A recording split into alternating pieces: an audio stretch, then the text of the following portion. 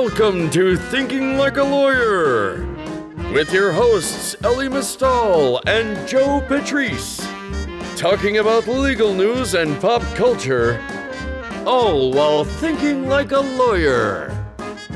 Here on Legal Talk Network.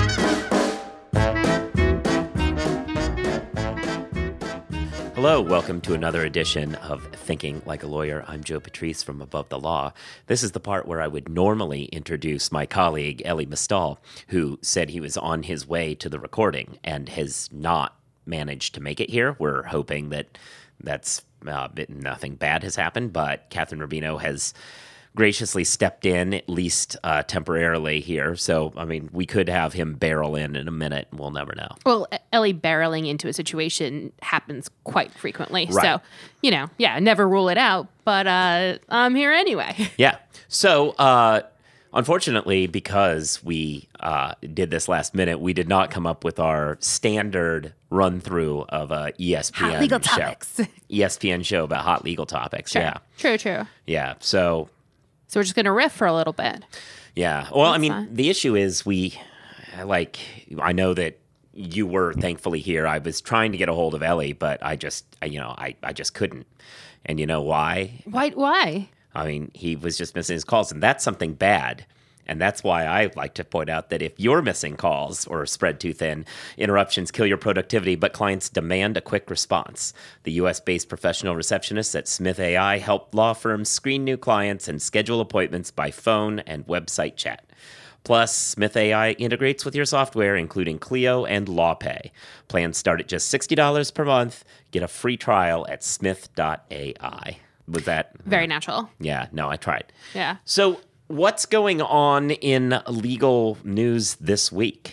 This is becoming kind of like we've actually descended to the point where we're like that bad Larry King period where he just basically read a paper on TV. This is what's going on in the news today. You actually wrote a story today. Did I? About Alan Dershowitz recently filed a motion to have David Boies dismissed from the case. And Boies Schiller as a whole. As yeah. a whole. Kicked off the case, which I guess you can talk a little bit about it. Yeah. Alan Dershowitz, Harvard law professor, he got some fire for representing Jeffrey Epstein, who's a convicted sex offender, who got a deal that is remarkably light considering what he was doing. He, by all accounts, I think this is a fair description, he was trafficking underage girls. And he managed to get a slap on the wrist from current Secretary of Labor, Alex Acosta, actually, is who gave him that slap on the wrist, partially negotiated by Dershowitz. And one of the things that one of the women who was underage at the time, now an adult, actually a few of them have suggested that Dershowitz was involved in this scheme tangentially. He has denied it repeatedly. Sure. He claims that he settled those claims and was exonerated, and that the people he settled with declared that it was a mistake. Those people now say that is not what we said. He said that he would like anybody who disagrees with him to sue him. And At which point, Boies Schiller represents one of the formerly underage girls. She did sue. That's where we sit. Right. First thing that Dershowitz did was attempt to disqualify BSF. He has long argued that BSF is trying to extort him, apparently by representing a plaintiff. That's extortion. It's not particularly clear. But he also has a different claim, which is that he, for a while, spoke with a BSF attorney about potentially representing him. And then that attorney, about a week later, wrote back and said that actually there was a conflict. And that claim is also a reason he says that they should be disqualified. But, well, the thing you actually wrote about today is that the motion for dismissal was resolved, at least temporarily. Well, temporarily. This motion to disqualify actually violated several of the judge's rules, bringing us to the practice point lesson: read the judge's individual rules. Right, and that's something that I actually thought was pretty interesting, and it seems to be a bit of a trend out in California. There's a class action or purported class action lawsuit being filed against Jones Day. We've covered it extensively on our website. But Jones Day moved in the lawsuit that was filed by a bunch of former associates, 4 of which are Jane Doe plaintiffs, so they're anonymous.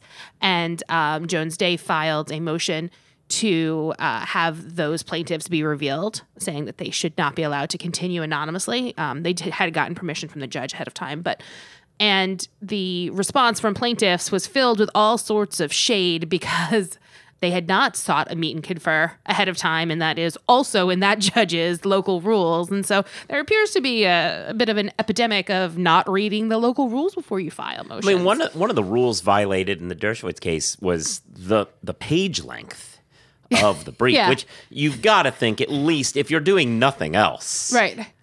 It does seem like, from my experience and practice, and I'm sure from yours as well, like double checking the rules before you hit send. Yeah. It was just like a default. I mean, you always did that. You always had a junior associate do it and then rechecked it yourself because just in case they read the wrong rules for some reason.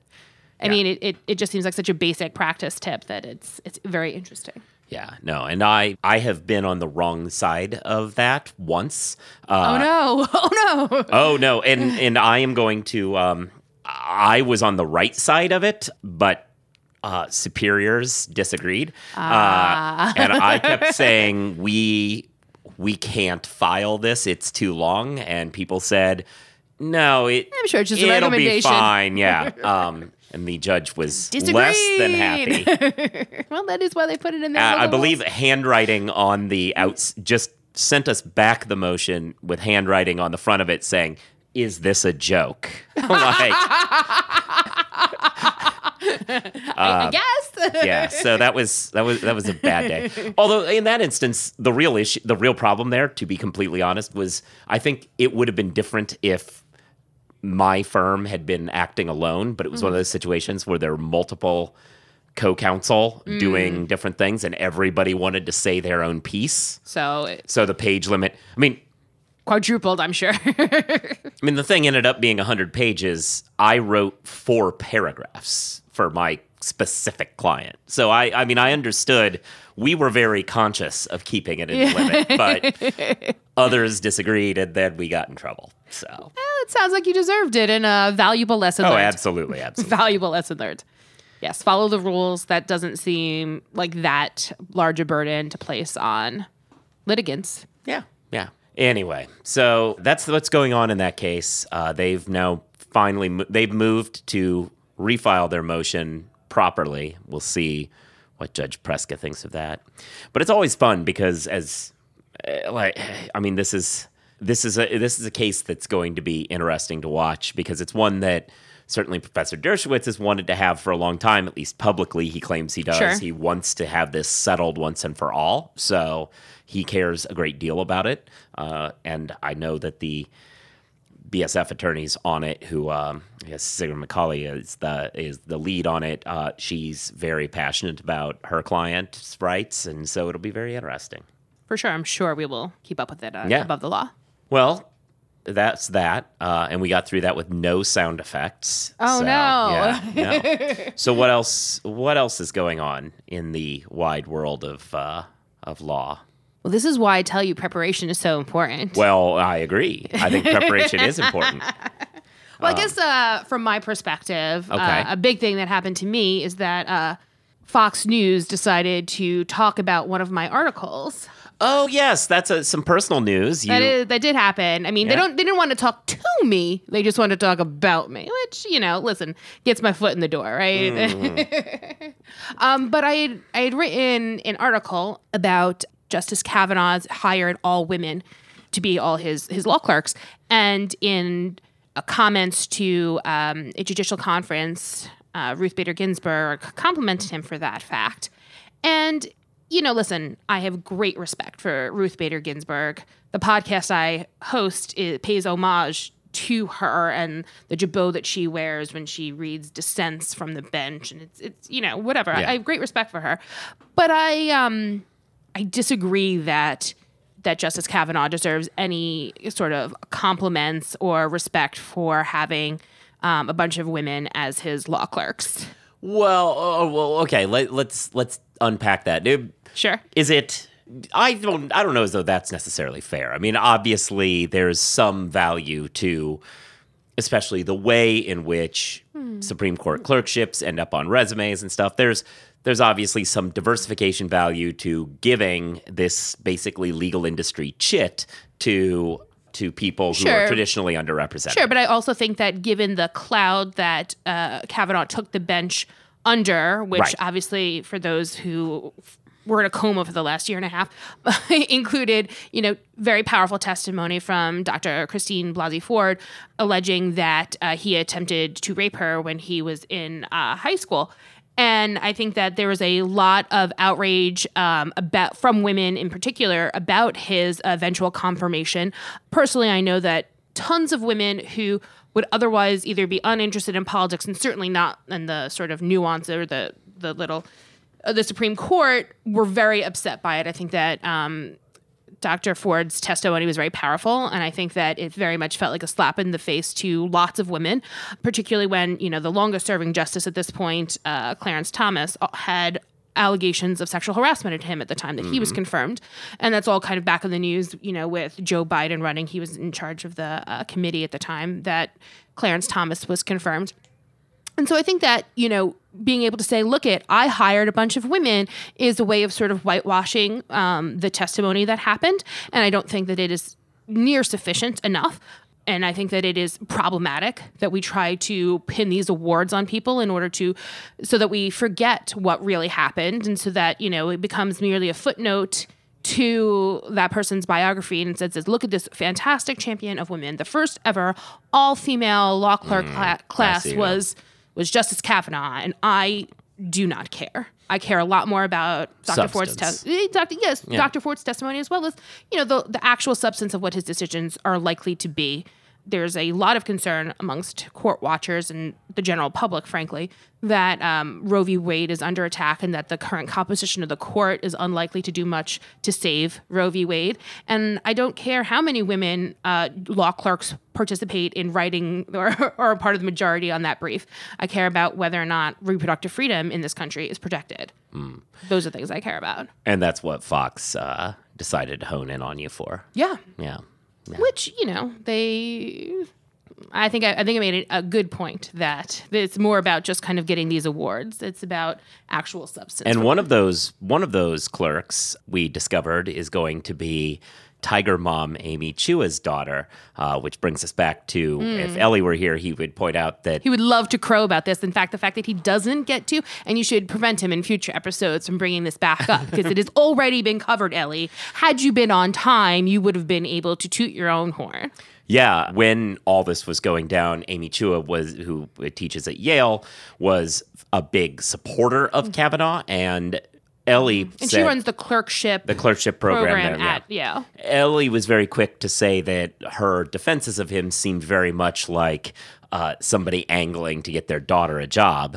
Her daughter, then wrote Ellie on social media and explained that that's not really going to happen. You don't know what you're talking about. I'm going into the JAG Corps. I'm not going to be on the Supreme Court anytime. Anyway, so fast forward, she's a Supreme Court clerk. She's one of the women that... Literally everything she said to Ellie was a lie. Yeah. Maybe not a lie at the time. Maybe she thought at the time she wasn't going to. But everything Ellie predicted about why folks would come to his defense in order to sweeten the pot for their own kids all appears to have come to fruition.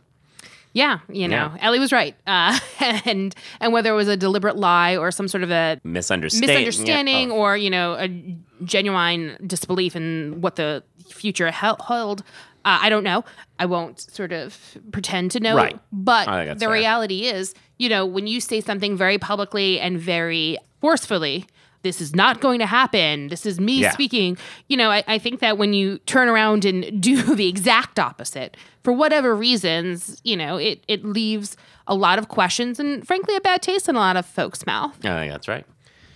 Well, speaking of bad tastes, the Legal Academy. Let's talk about that for a little bit. Okay. So law schools, they constantly are raising tuition. They claim they need all this money in order to function. They do. it's unclear exactly why they need all this extra money that they never needed before. A lot of it's certainly, they're not just raising tuition as per inflation. It is increasing significantly at a much greater rate than inflation would dictate. Now, historically, we've zoned in on some issues. Paul Campos, for instance, has done a lot of work on this, that capital improvements, new buildings are a huge part, but also inflated salaries for unnecessary administrators, the deputy assistant dean of intramural sports or whatever is certainly that gets 180 grand. There's actually online a word generator that you can hit that will just give you your academic title and a proposed salary. Amazing. Yeah, if you hit it, it gave me something like deputy liaison to the president for the issue of dining plans, 190,000 or something like that. Well, that's nice. So given this, you would think if they were going to raise all this money, it was going into the process of hiring people. One law school is trying not to spend money hiring people. Yeah, that's a story that's kind of been blowing up today. Yeah, Tulane Law School posted a job advertisement in a couple of different places, advertising for an adjunct professor. Okay, sounds fine. Sure. But it's a volunteer position, and they make it extra clear in the body of the description that adjunct professors are a non-paid position at the law school. So they are looking for, and if you look at the full description, it is exactly the responsibilities you expect any adjunct professor to have, responsible for class and their specialty, whatever. And they're looking for free labor. So, and the thing that really kind of was galling, I mentioned this a little bit in the article, but, Tulane, not only is it a reasonably prestigious university, law school in particular, but they also charge somewhere, I think it's $56,000 in tuition, which exceeds the average law school tuition, which is about $47,000. They charge more than average, and they're still trying to get something for free here. Yeah. It just seemed, and I think that in particular, I think a lot of academics across the board, whether they're in the legal space or any sort of university professional, are very upset about this.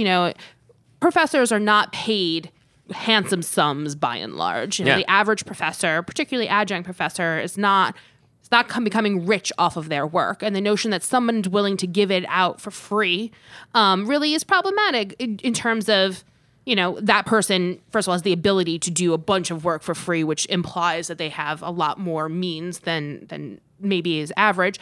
But it also kind of devalues the amount of money that universities have to spend for other adjuncts and other specialties and other places besides the law school. And it really undermines the whole academic proposition.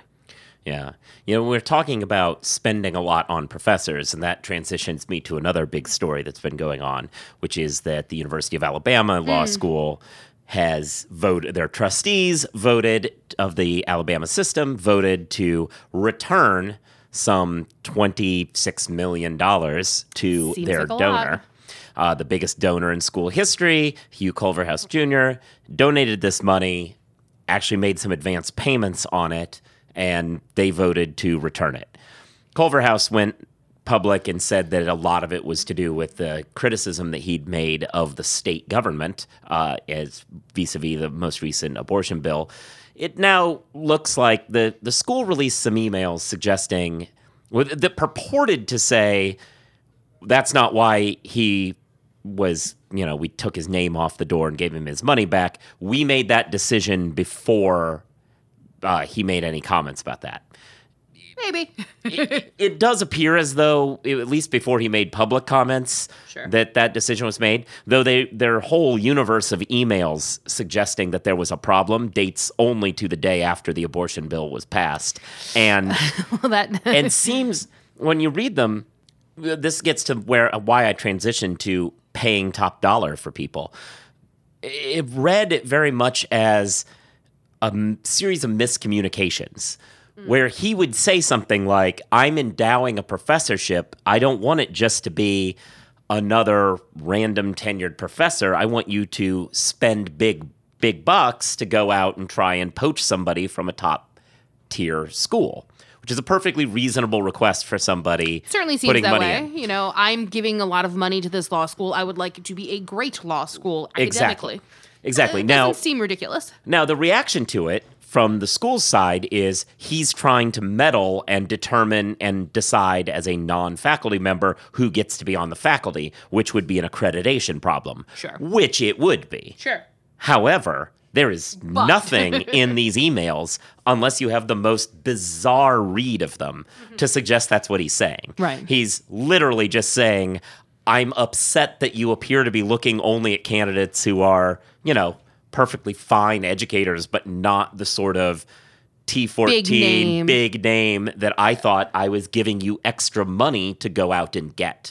Because that's really the thing. He made these advanced payments with the idea that this was going to be money used sooner than the endowment agreement suggested. In order to make an academic In order to make a splash. Yeah.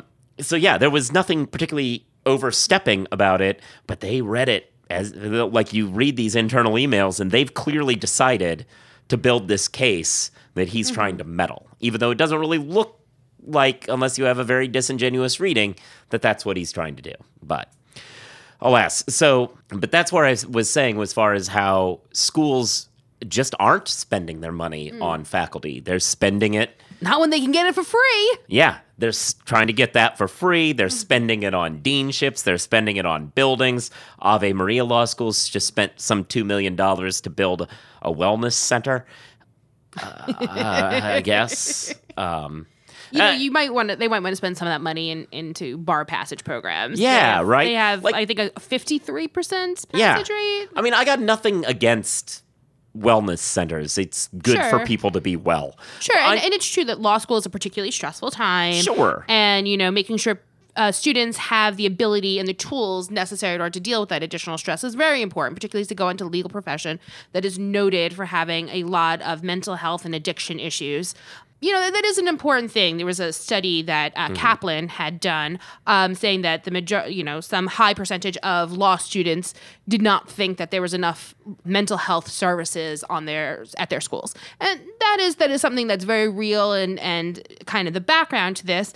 But when only 53% of your student body is able to pass the bar, which is obviously a necessary step in order to become a lawyer and to be a practicing lawyer who makes money from their education that they've spent a lot of money on, perhaps, and I'm not sure that wellness is the reason why such a high percentage of their student body is failing the bar. Yeah, it was just, I don't know, man.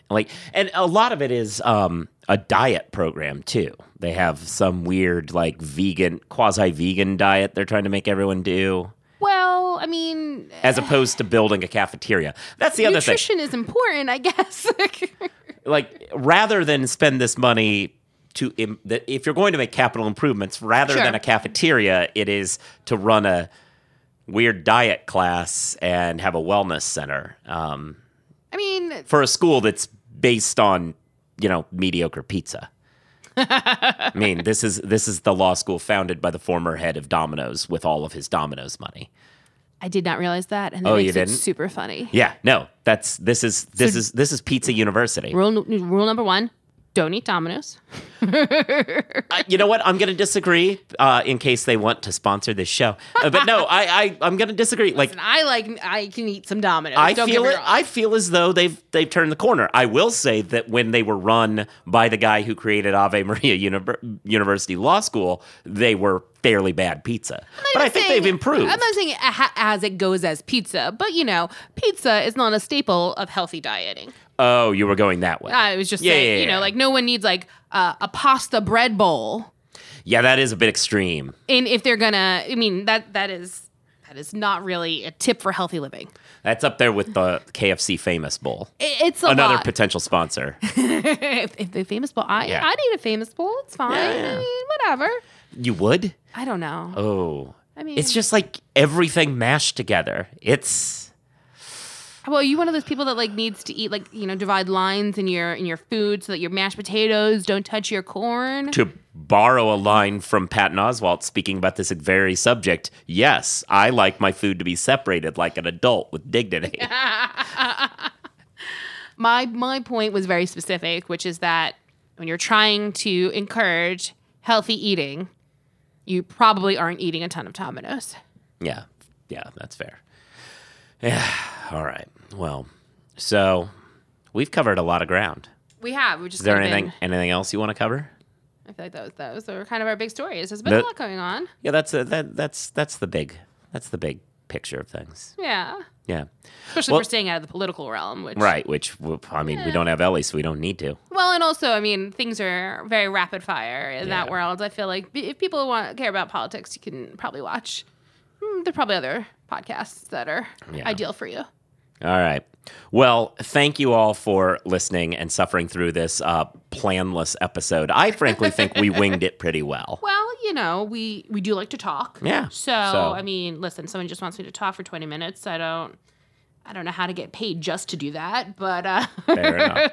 Well, thanks for listening to the show. You should be subscribed to the show, of course, so that you can get each new episode directly onto your device. You should also leave us reviews, the stars, as well as writing something, because the more that gets written, the more they pick up on it and realize, hey, this is a legal podcast, and then they recommend it to people. You should stop random strangers on the street, tell them that you listen to this show and that they should too. Hey, do you need a new podcast? Yeah, Let me tell you. I mean, people collect podcasts. People do. Anyway, you should listen to the Jabot, Catherine's podcast. You should listen to all of the various offerings from the Legal Talk Network. You can follow us on Twitter. I'm at Joseph Patrice. She's at Catherine1, spelled Kathryn, then numeral 1. The Arabic numeral. We should say that as much as possible so people Arabic don't get numeral, confused. as opposed to robot, But no, you saw there was some study recently where people are like, we should ban. Yes, it is not just a plot line from Veep, right? Yeah. Like, it is actually a real thing. People are like, Arabic numerals, let's do away from them. Like, the alternative is Roman numerals, right? Right. Like, you can't tell time when your watch is like that. Yeah. All right. And thank you, of course, to Smith AI for sponsoring. We will be read it above the law, and we will be back in the very near future. And Ellie appears to be alive because he just walked in. So those of you who might have worried, don't 1 worry. minute too late. All right. Bye. If you'd like more information about what you've heard today, please visit LegalTalkNetwork.com. You can also find us at AboveTheLaw.com, ATLRedline.com, iTunes, RSS, Twitter, and Facebook. The views expressed by the participants of this program are their own and do not represent the views of, nor are they endorsed by, Legal Talk Network, its officers, directors, employees, agents, representatives, shareholders, and subsidiaries. None of the content should be considered legal advice. As always, consult a lawyer.